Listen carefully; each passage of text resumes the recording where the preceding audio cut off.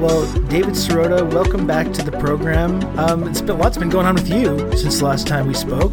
Congrats on all the big success, a big shot movie producer guy now. Yeah. That's cool. Yeah, it's been a kind of a wild ride through Hollywood and then the Oscars. It was crazy. What was that like for you? I mean, it's like you've had you've had an interesting time the last couple of years, going from the highs and lows of the Bernie campaign, a lot of lows, especially at the end part there. And how was that for you to find yourself getting nominated for an Oscar? I mean, that's not something you had to expect, right? That was not part of the life plan. I was excited about the movie Don't Look Up. I was actually shocked it ever got made because of what it is and the message that it had. And so having it go all the way to the Oscars was just incredible. And, we didn't win, but just being nominated was a huge honor. And we won the WGA award for the screenplay, which was fantastic. And yeah, it was an adventure in a world that I don't usually ever have any contact with, and I got to meet a bunch of stars, and actually it was valuable in the sense of talk about the need for them to use their platforms to sound the climate alarm. So that was useful. But I was kind of a stranger in a strange land. I'm a journalist, and Hollywood is not a place I have a lot of familiarity with. Yeah, and I think you said you were surprised it got made, and I think we're all glad it got made because it did a really good job skewering the media and broader culture and society and how people would react in a scenario like that. And we ended up seeing that play out a few months later in that BBC interview where they had a young climate activist on to talk about the dangers looming and the IPCC reports that people aren't paying attention to. And it was almost like it was just like life imitating art. And I think The Daily Show did a really good mashup juxtaposing clips from the movie with clips of those hosts just kind of doing the same sorts of things, like treating it like just any other story and not an existential threat, and trying to call out different consumer choices that young woman had made, like how she got her clothing, and just treating it as trivial. How did you feel when you saw that clip? Because this was so many people pointed to Don't Look Up. It's like, oh, this is exactly what they're talking about in that film.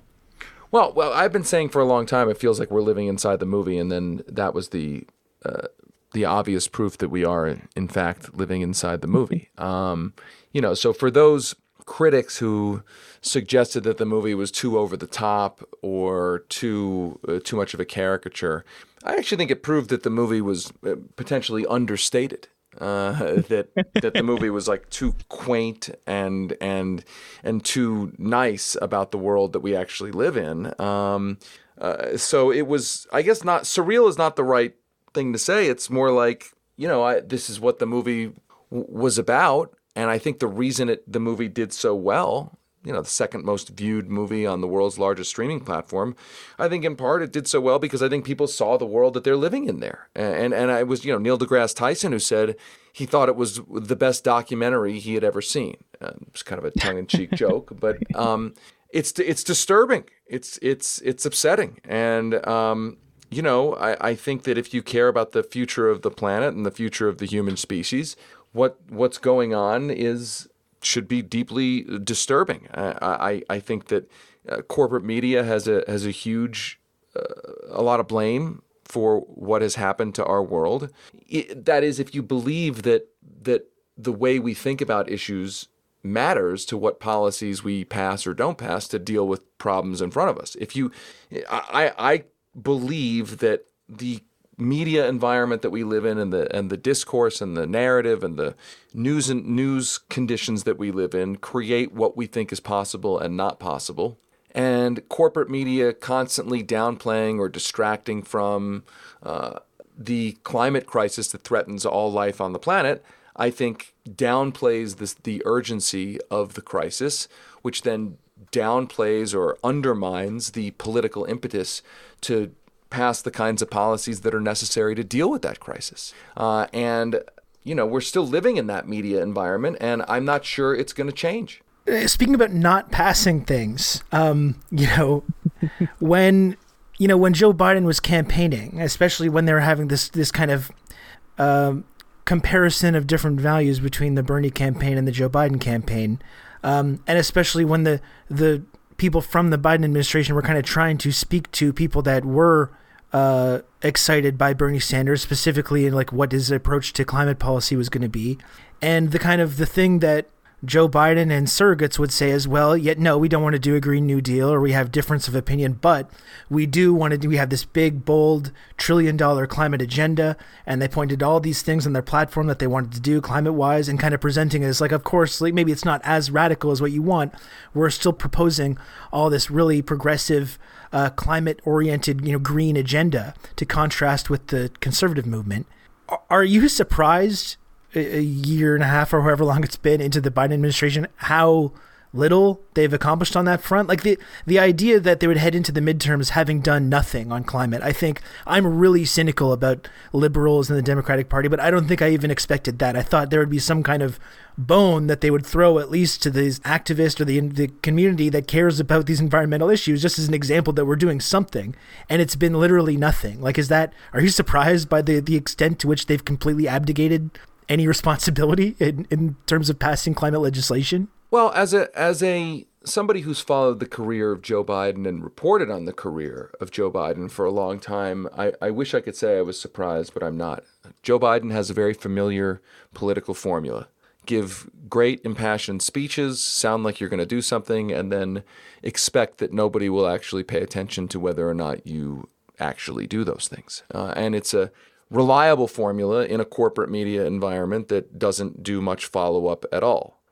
Just as a separate science example, this is a guy whose administration was lauded by liberal think tanks and professional liberals in Washington when he came out and said the White House was going to support patent waivers for vaccines.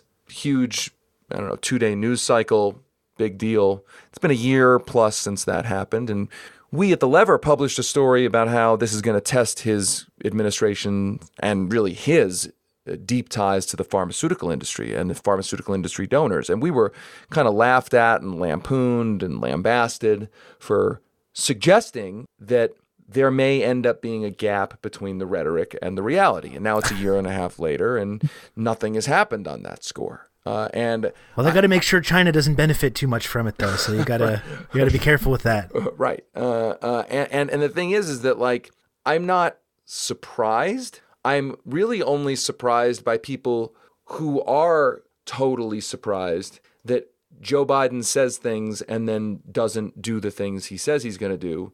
I'm surprised by that because that's what he's been doing his whole career, and he's been banking on a political press corps that doesn't bother to follow the details at all. And so when it comes to climate, I'm not surprised. I'm disgusted, but not surprised. Yeah, it's been across the board. A ton of lofty promises and descriptions that he's going to be, the next FDR. He wants an FDR-sized presidency, and then just walkbacks or cave-ins or whatever on all of these issues, whether it's student debt, climate action, even just his core agenda, Build Back Better, just very little. And I'm struggling to even get optimistic about some of the other things that he's talking about. It just seems ultimately geared to try to prop up Democrats in the midterms, like, taking on corporate power and tax equity, things like that. I just don't see it happening. But we do have some good things to celebrate, and you wrote about this in The Lever. Your piece entitled "Dem Voters Flip Off Party Leaders and Their Big Donors." And we're talking on Wednesday, and last night we saw a handful of progressive victories in Pennsylvania and Oregon, and that's, I think, something that we could definitely celebrate. But I'm trying to be cautious about how excited I get, just because, like, I'm sure the guns are going to come out, and those same mega donors who tried to tank these candidates over the past few weeks are just going to pump money into the Republican opponents now. So I'm curious, David, if you could give us kind of an overview from your perspective, what the takeaway is from last night. So we saw Fetterman win, we saw Summer Lee win, and it looks like her name's escaped me, but another progressive's going to win in Oregon over Kurt Schrader, who is the guy who who helped block the drug price fixing legislation in Congress. So what's your takeaway, David? So I think that these elections, look, I didn't have a lot of hope for these elections because there was so much money poured in by super PACs that are funded by, one is funded by an oil billionaire, another is funded by a crypto billionaire. Many of these donors are big donors to Joe Biden and the Democratic Party. They pumped a ton of money into these races through groups that wave the banner of pro-Israel policy, even though the ads had nothing to do with Israel. And so I didn't have a lot of hope that the progressive candidates who were getting outspent were going to win because they were being outspent by so much. But in fact, if the results hold, you have a situation where the Senate Democratic nominee ran against the Democratic establishment and won. Also ran explicitly against Joe Manchin in Pennsylvania, in a state that neighbors West Virginia, and won that primary. So that's huge. The Pittsburgh race, the Summer Lee race you mentioned, she got outspent by those super PACs, and if the results hold, it sure seems like she's going to pull it out.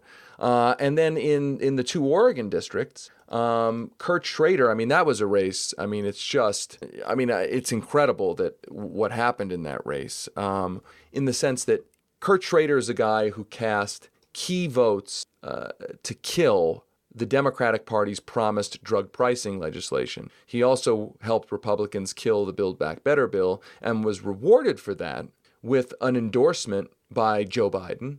And then the pharmaceutical industry, which has already given him a lot of money to his campaign, its front group came in and tried to spend his opponent into the ground. And it looks like right now that he's going to end up losing his primary to Jamie McLeod Skinner. And then in the other district, contested district, there was the crypto billionaire Sam Bankman-Fried.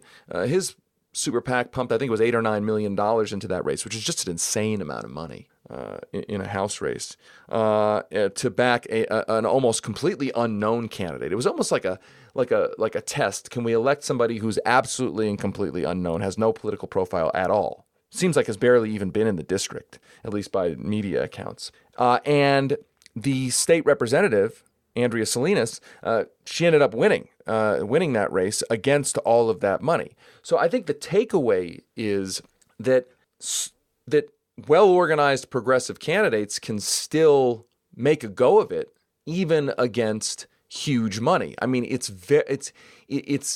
very difficult for them to win, but I think actually last night was kind of a pivot point. I think the corporate faction of the Democratic Party was trying to deliver a death blow to what was left of the progressive movement and deter other politicians from being progressive candidates, saying basically if you're a progressive candidate, you're going to get just destroyed by big money. And then I think that unexpectedly and in a good way, the progressive movement, such as it is, ended up surviving and actually winning some key races, saying that, you know what, that big money doesn't get to completely buy every single election. So I think we're still in the middle of this very heated battle between the corporate wing of the party and the progressive wing. And I should mention, you know, the point of what we wrote at The Lever, I think, has been a little bit lost in the discussion about all this, which is that these billionaires and the super PACs are sort of portrayed as these independent operators meddling in local elections, and they are that. But the one thing they're not is, in my view, is independent. They are meddling in elections, but I'm not sure that they're independent in the sense that there's a ton of overlap between these groups, these donors, and the Democratic Party leadership. And you know, it was 12 or 13 of the consulting firms that worked for these super PACs have worked for official party committees. In that one of those Oregon races, the actual official super PAC of the House Democrats intervened with the crypto billionaire for the corporate candidate against the progressive candidate who ended up winning. And that's important because what it shows is that the Democratic leadership is not pretending to be neutral anymore. There used to be this whole idea that the Democratic leadership would publicly remain neutral in primaries out of the idea that, you know, local Democratic voters should be able to pick who they want as their representative. Now there's no pretense. The mask is off. This is a relatively coordinated effort by the Democratic leadership and its donors and the donors' super PACs to try crush progressive candidates whose policy positions are inconsistent with the donors' goals in terms of buying legislation, and potentially inconsistent with the current leadership's goals of just remaining in power. The more upstart progressive candidates you have who go into Congress, the more of a threat they are to overthrow the current Democratic leadership in the House and the Senate. One thing that I think is kind of interesting that's happened here as well, because this I think coincides with something you were saying about your portrayal, or about the portrayal of the media in your film, Don't Look Up, and about how the role that this kind of corporate media establishment plays in setting the boundaries of what is and is not possible, and kind of being a messaging arm for the corporate wing of the party, or the leadership of the party, as you're describing it. And I think one kind of interesting thing is that, I mean, there's been the party has seemed poised to blame the left for whatever is about to happen in these kind of midterm elections.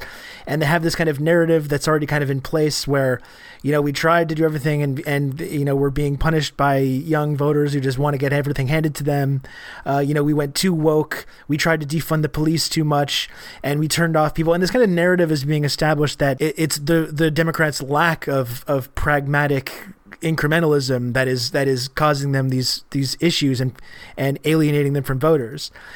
That's the kind of narrative that's being framed in the corporate press, the corporate wing of the party, as the kind of interesting thing about these initial results of these primaries is that there's Democratic constituencies that are saying like, well, no, we actually blame the Joe Manchin wing of the party. They're explicitly saying this, and they're explicitly pointing to their lack of passing a big, bold agenda that they kind of promised as the reason that's motivating for them to vote for these candidates. And it really flies in the face, I think, of the narrative that is being crafted about this by both the establishment, the party establishment, and the media. Absolutely. And there's a key stat that we wrote about at The Lever from an NBC poll. And it showed that nearly 2/3 of Democratic primary voters, when asked, here's what they was asked, in thinking about Democratic candidates in your state and how they approach issues like healthcare, climate change, college affordability, and the economy, which of the following comes closer to describing the candidate you prefer?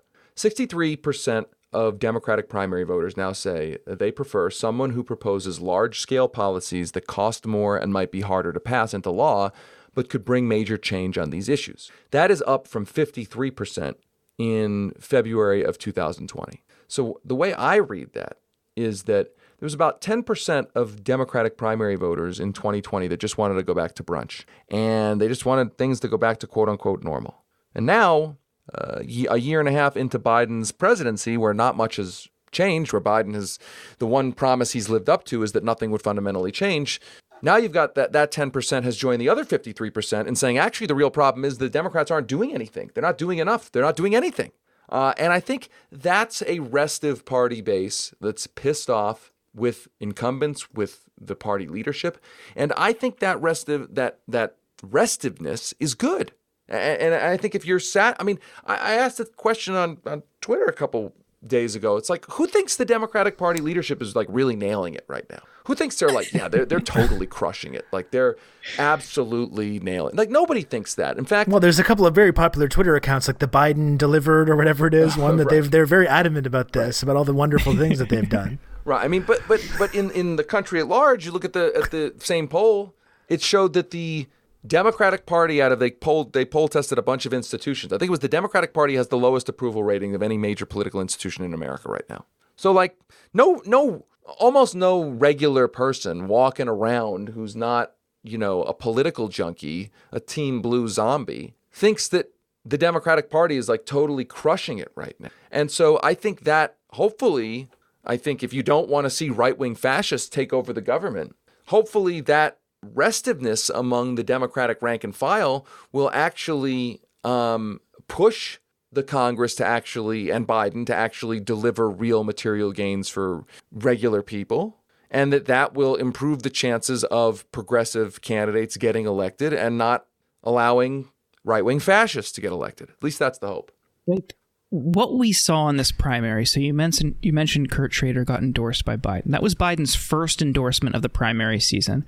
And we see how they are still standing with Henry Cuellar in this moment where Roe is on the precipice of being overturned. He is the only anti-choice Dem in the House left. He is wildly corrupt. He's, potentially being investigated by the FBI. But Pelosi, Hoyer, Clyburn, Jeffries, they're all standing with him. He voted against Biden's agenda first, also, which seems important as well. He voted with Trump 70% of the time during Trump's first 2 years. And they would rather have him than a progressive woman of color. And you see, they act like they're so concerned about Roe, and they're so concerned about climate change, and they're so concerned about fixing drug prices and all these other issues. But when it comes down to it, they would rather have people who stand in the way on those issues than a progressive. So Bernie puts out a letter this week, says, look, part of the problem is super PACs. Part of the problem is corporate money. You need to get this out of the party because, yes, it's great that Summer Lee and John Fetterman won, and we see some incremental progressive victories, but they shouldn't have to have these steep uphill climbs just by trying to participate in the democratic process. These are people who are bemoaning attacks on our democracy from the right, but at the same time, they're using these colossal, huge corporate influences in our own primaries to keep progressives out because they ultimately care about power. So between that, the reliance on super PACs to keep progressives out, and this also in New York, this restructuring where they're kind of trying to edge out a moderately progressive House member, and across the board, it doesn't seem like they really care. They just want power, and the same people who have been in power for a while want to cling to it as much as they can. Doesn't matter if nothing gets done. So what can be done? I think Bernie's letter was great, but it doesn't seem like anybody really cares who is close to the levers of power.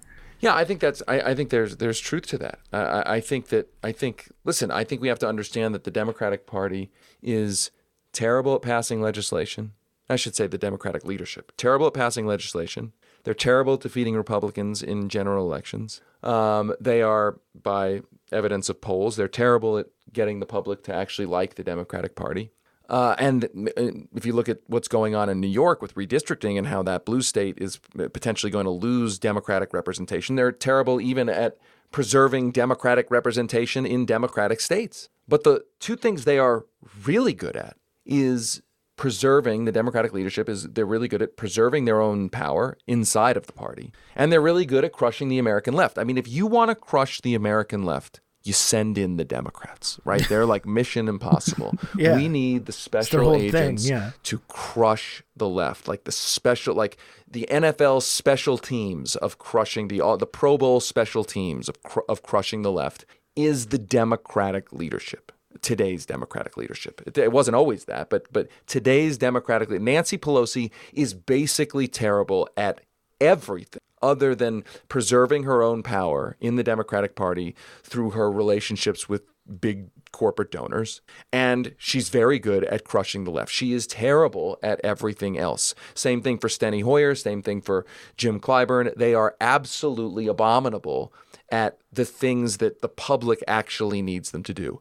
But they are all-star Pro Bowl players when it comes to crushing the American left. And I think once they decided that was their specialty, then it meant they have to always go for it to try to crush progressive candidates. Because if there are too many progressive House members in the House, then Jim Clyburn and Steny Hoyer and Nancy Pelosi can just get voted out of leadership. And so that's essentially what I think is going on. So we clearly haven't reached critical mass where there are enough progressive power brokers in the institutions of power to throw that leadership out. Yeah, it's amazing how ruthless they can be when it comes to anyone presenting a more progressive vision of how they could maybe be governing, versus when it comes time to negotiate with the right-wing Republicans or even intransient centrist members of their own party. Suddenly they're totally inept. But what you're describing though is kind of interesting. You talk about the ability of the Democratic Party establishment to crush the left. Obviously, this is something that you personally have a lot of experience in, considering what happened on the Bernie campaign. And I don't want to relitigate that stuff too much. My understanding, just from after the campaign, just kind of the breakdown of how the campaign ended up going, was that there was kind of a faction within the Bernie campaign that wanted to be more hostile and wanted to go after Biden more forcefully and wanted to go after the Democratic Party establishment more forcefully. And there was a kind of faction that was encouraging a more, tepid compromise approach. However much truth there is to that, I think we know what side of that debate that you ended up on. But do you think that's the approach that these progressive, dare I say, insurgents in the Democratic Party, is that the approach do you think that they could take? Like, you've talked about the role that the leadership plays in crushing the left. Do you think that leftist candidates and more progressive Democrats should start treating the establishment with the same sort of hostility that they get treated, like both in people that are just joining the party now or like on that level? How do you think it's gone for over the last year and a half of the progressive members of the Democratic Party, the squad, etc.? How do you think that they've done over this period? And do you think that they should take a more forceful stance against the leadership of the party? Or do you think that what they've been doing in terms of kind of trying to play nice with the establishment, where do you land on that? Well, I definitely was one of the people on the Bernie campaign who thought that the core communications problem on the Bernie campaign was not willing to draw a sharp contrast, consistently sharp contrast with Joe Biden. And I lost that battle inside the campaign. And I'm still upset about it, frankly. And I'm upset about the way, without going into details, at some point I was ultimately listened to, but I thought it was too late. The contrast needed to be drawn from the entire campaign, and I was just sort of, we had our moments, to be clear, but I didn't win that internal battle. And maybe it's because I'm not good at palace intrigue. Maybe it's because I'm not a great inside player, but I didn't win that battle inside the campaign. And I'm not sure we would have won had we done exactly everything I wanted to do. So I'm not some all-seeing genius. Maybe we still wouldn't have won. I'm not sure. But I certainly believe that if you're running for president against a quasi-incumbent, like a former vice president, you're going to have to rip the nomination out of the cold, dead hands of the establishment. And every past candidate for president who has won the Democratic nomination has done that. Barack Obama did that with Hillary Clinton, who was a quasi-incumbent. Bill Clinton did that in the 92 race. And I think we didn't do that. And when the challenger doesn't do that, that the quasi-incumbents can run a Rose Garden campaign and win the nomination. And I think that's what happened. Now, as it relates to the squad in a legislative setting, look, I think it's always a game of trade-offs between how far do we push how antagonistic do we get with the leadership to try, and how nice do we play to get the leadership to embrace the policies we want as part of legislation that the entire party is pushing. And I think it's not an easy game. And anyone who pretends this is easy is a bullshit artist. Anybody who's worked in a legislature knows that these are tactical questions that are difficult. And I think the question I have arrived at is whether the differences or the disappointments that I have with the squad, with the Congressional Progressive Caucus, is it a difference over tactics or is it a difference over values? And I think for a while I was willing to, I didn't see compelling evidence that the squad or even rank and file Congressional Progressive Caucus members were being bad faith about their values, that their values were their values and that they were making a different strategic, tactical set of decisions about how far to fight or how far to push versus when to make compromise, and that I may disagree with them on the tactics, but I didn't necessarily think it was a disagreement on values. Of late, the tactics have been so weak, have been so pathetic, have been so ineffective that I have to consider the possibility that some of these folks actually don't have the values that they purport to have. I think when Pramila Jayapal on the Congressional Progressive Caucus endorses Nina Turner's opponent in that contested Ohio primary, that's not a tactical question. That's a values question. When the squad doesn't push as hard as it needs to push to, for instance, in this there's a microchips bill coming down the pike, and the bill would allow this money for microchip companies effectively to be used for stock buybacks and CEO pay. And Bernie Sanders tried to stop that, made a real effort to try to stop that in the Senate with real legislation. When the Squad puts forward kind of half-assed legislation, and we reported on this at the Lever, when they put a sort of half-assed toothless version of that legislation that purports to do that but doesn't actually do that, then I start to think it's a values question. And there was an old saying that Paul Wellstone used to say, and I'll paraphrase here, but it was something to the effect of, you can say you're for various things, but ultimately, if you don't actually stand up for those things, it's a signal that you may not actually be for them. And so, I think the leadership has not been pushed nearly enough, and the leadership clearly does not fear the progressive faction of the party in the same way that it fears the Manchin Sinema wing of the party. Now, it's an asymmetrical balance. Manchin and Sinema are willing, obviously, to sabotage the entire party's agenda. They're willing to sabotage their own constituents. They're willing to sabotage Joe Biden's presidency. And I think good faith progressive lawmakers are always trying to not sabotage everything. They're always trying to get half a loaf or a quarter of a loaf. And I think brushing that off and pretending that they should be willing to sabotage everything, and that's a tactical decision. But I think presuming that it's all selling out, I think is too blunt an instrument as a view is too imprecise a way to look at the situation. But I do think that the Squad and the progressive faction of the Democratic Party at this point could be a lot more assertive. They haven't been nearly as assertive as they could be. They have a lot of power in the sense of their public platform, and I think it's fair to question whether their unwillingness to use the kinds of tactics that are necessary is actually a values question, a values problem. I get the sense that they don't see the Squad and to an extent the CPC as big of a threat as they did when they first came into Congress, and I think that's when right. the CPC was kind of trying to position itself as a caucus that would actually vote in a block. But specifically the Squad, I don't think they see them as a threat anymore. I think they see it as a group that's been kind of neutralized. And we saw how they reacted when they first came in. They were like explicitly calling out and mocking things that they were proposing. But also it just shows that they just don't, leadership doesn't really care when you have the same sorts of things from Manchin and Sinema. So Sinema goes to the Arizona Chamber of Commerce and talks about how there's no chance whatsoever she would support any tax increases on corporations. Just a couple weeks ago. And nothing from the White House, nothing from party leadership about how that is, not in lockstep with party priorities, because that's something they're currently trying to push.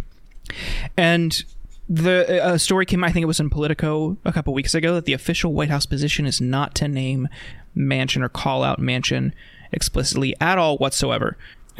And it's such a stark contrast from how they handled the Squad. Yeah, right. He's just walking all over you. But it works. That's the thing. I don't understand, because it works. In 2020, 2021, when they were first considering another COVID relief bill, they sent Kamala Harris to West Virginia to stump, and then you saw his reaction when Bernie wrote that op-ed talking about how this would be good for West Virginians, and Manchin flipped out and told them, don't do that again. Don't ignore that part, but you could see that you're getting to him by doing this. Use the bully pulpit in his backyard and drive support for the things that you want to pass.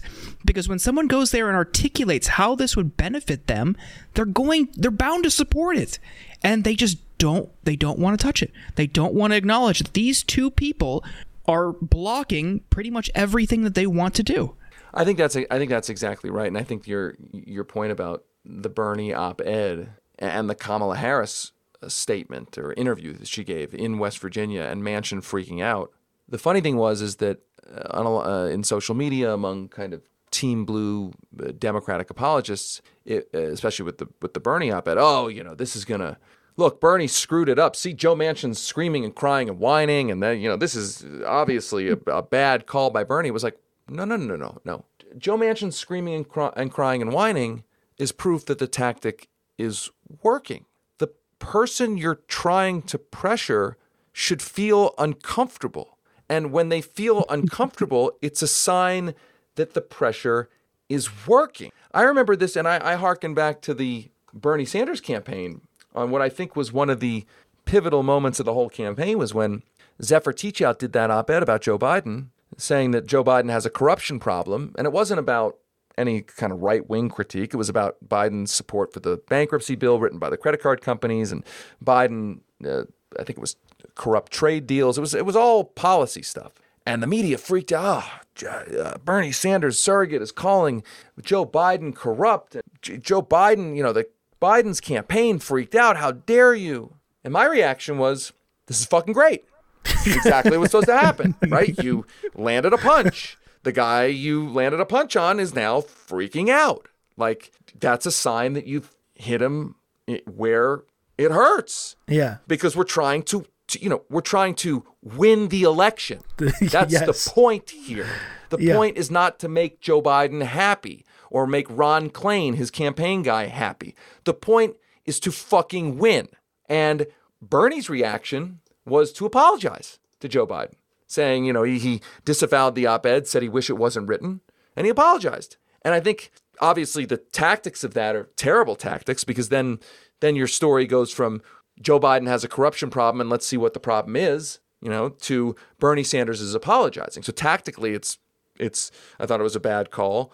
And just on the merits, it was a sign that, to me, that the campaign wasn't willing to make the contrast that would need to be made to take down an incumbent. And it's the same thing vis-a-vis Joe Manchin or Sinema, that if the first sign of them squirming and freaking out prompts the Democratic Party leaders to back off, it means that they're more serious about making Joe Manchin and Sinema comfortable than they are about actually delivering on their legislative promises. Well, and this touches on something I think you got into the last time you were on this show, David, which is that it kind of seems like, from the way that they've approached this issue, that the Biden administration wants credit for being progressive, for proposing all this progressive legislation. It's like you want to be framed as the new FDR without actually following through on anything, and just in terms of like, well, we wanted to do this and this and we couldn't.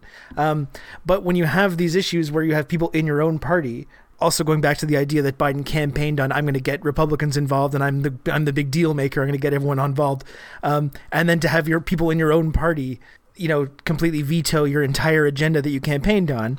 And when you don't really do anything like that or respond to that in any way, you talked about going on the bully pulpit in Manchin's home state, or even just going on TV every week and saying, this is what we want to do. This is the PRO Act. This is what it does. This is our environmental policy. This is what that's going to do. This is what it's going to mean for you. This is exactly why we can't pass it right now. And name names of who's doing that week after week after week. That would be a sense that, okay, they actually want to pass this agenda. But when they propose this stuff, they allow someone in their own party to say no to everything, and then they just kind of give up without putting any pressure on that person.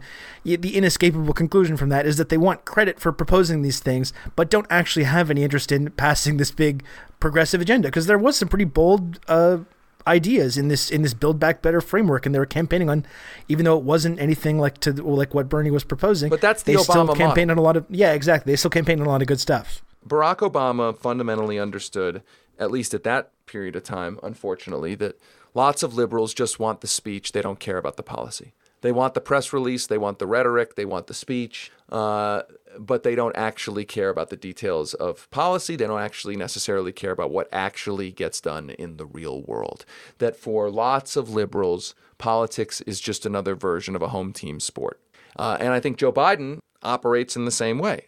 I'm going to give a speech. I'm going to say, hey, Amazon, here we come. And then I'm going to give Amazon a $10 billion federal contract in violation of my campaign promise to deny federal contracts to corporate union busters.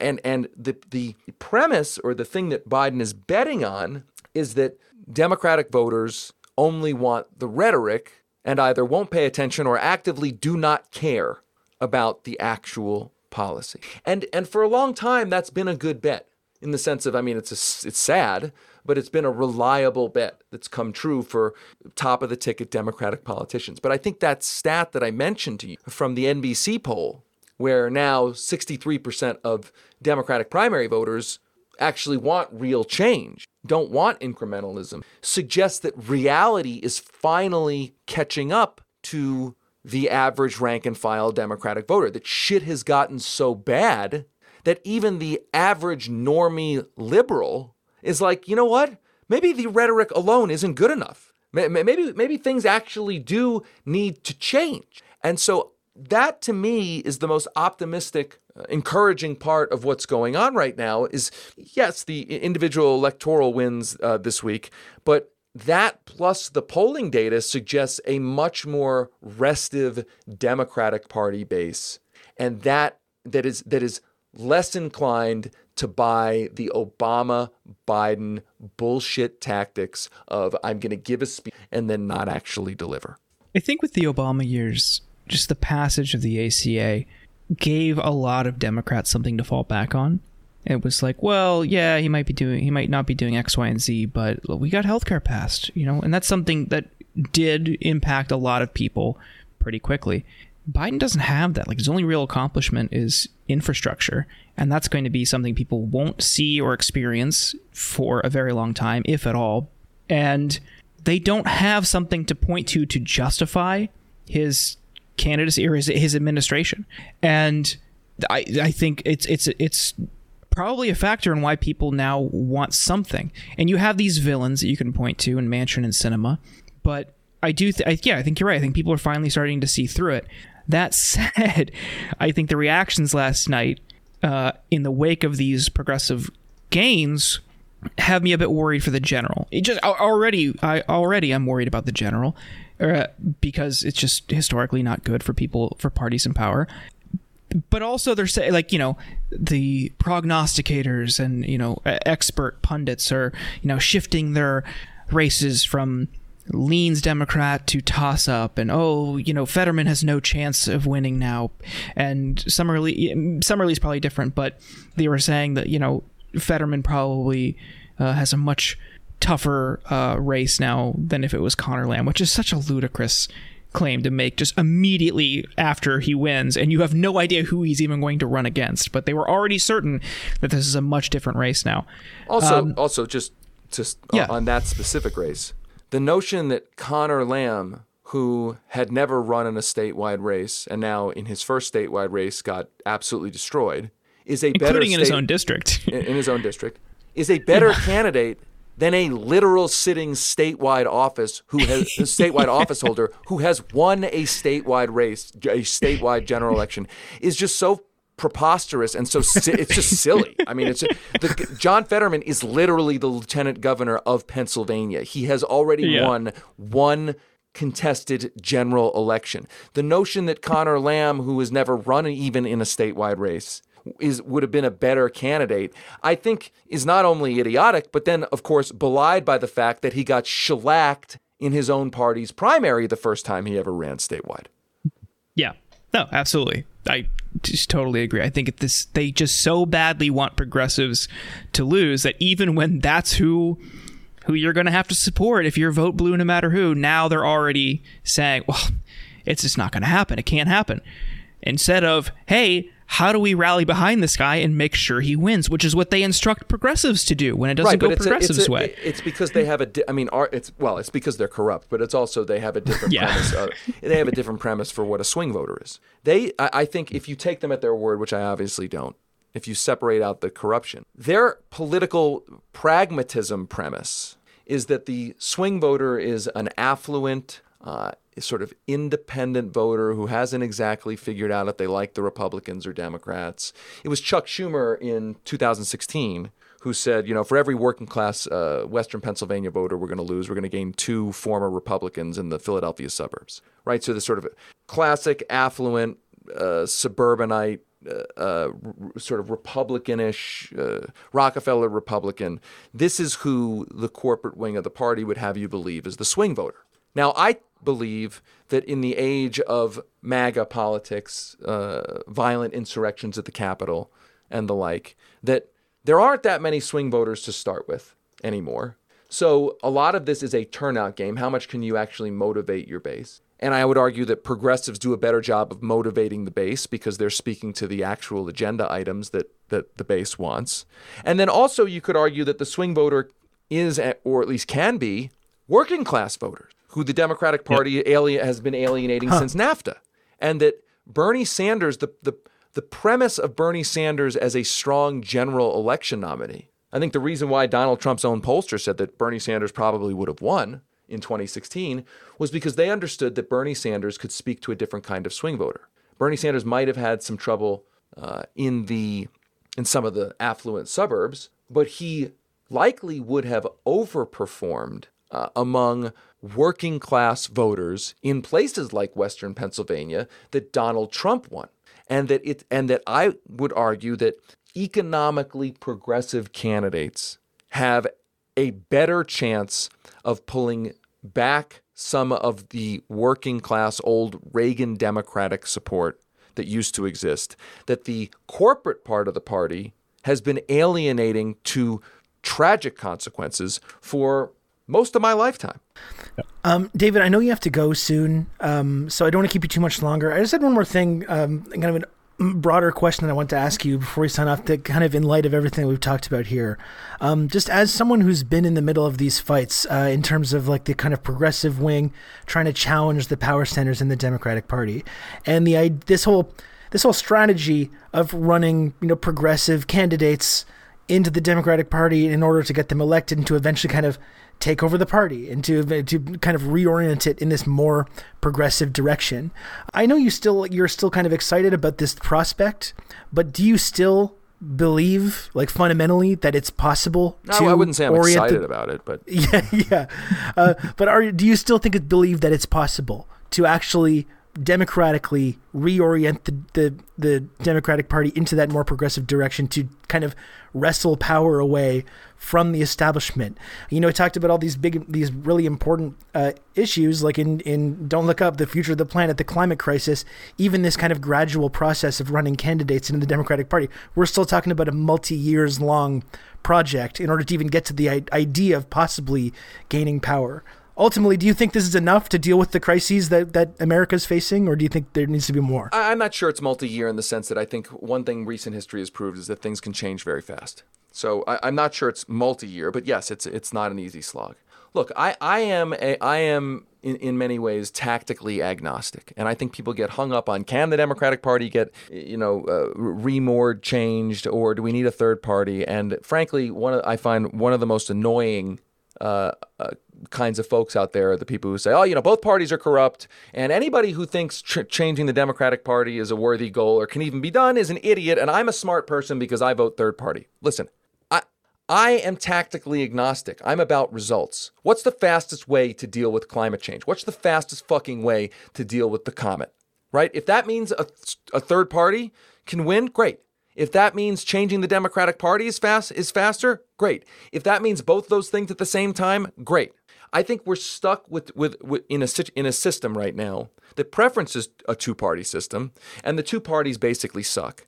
And I don't buy that people are more enlightened or smarter or more pure who say, I'm never going to vote for a Democrat no matter what because both parties are corrupt. Voting is not a religious fucking experience.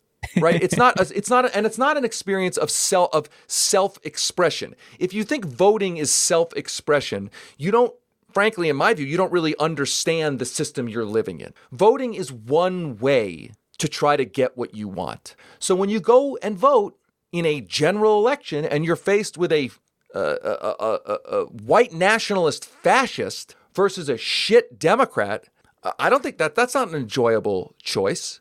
But the system isn't giving you an enjoyable choice. And in that particular situation, you have to try to make a moral choice inside of an immoral system, right? And if you know in your heart that third-party infrastructure in that particular race hasn't been built, and that thus voting for a third party is incinerating your vote and arguably helping the fascists, then doing that as a point of self-expression on your supposed purity is, in my view, I mean, you're welcome to do what you want. In my view, that's not a good decision because you're mixing up what the voting experience is and is not. I think if there's going to be a third party in this country, a lot of work needs to go into actually building it, and building it in the least glamorous places, not at the presidential level, but winning city council races, winning state legislative races. And I think there's coalition models where you've got DSA endorsing Democratic candidates. You've got the Working Families Party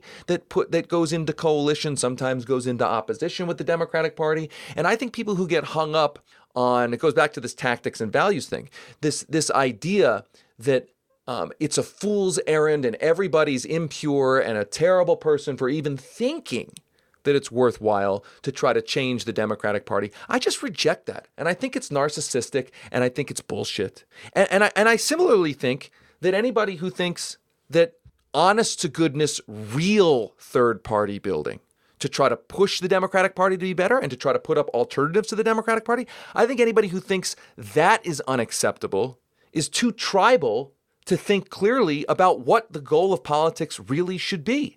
And the goal of politics is just to get good policy that saves us from these emergencies. So to go back to your question, do I think the Democratic Party can be reformed? Yes, I think it can be reformed. Can it be reformed fast enough to deal with the crises we face? I don't know. Will it be hard to reform the Democratic Party? Absolutely. I've been at it for my whole life. It hasn't been a pleasant process. And arguably, it hasn't been successful. There have been success in fits and starts.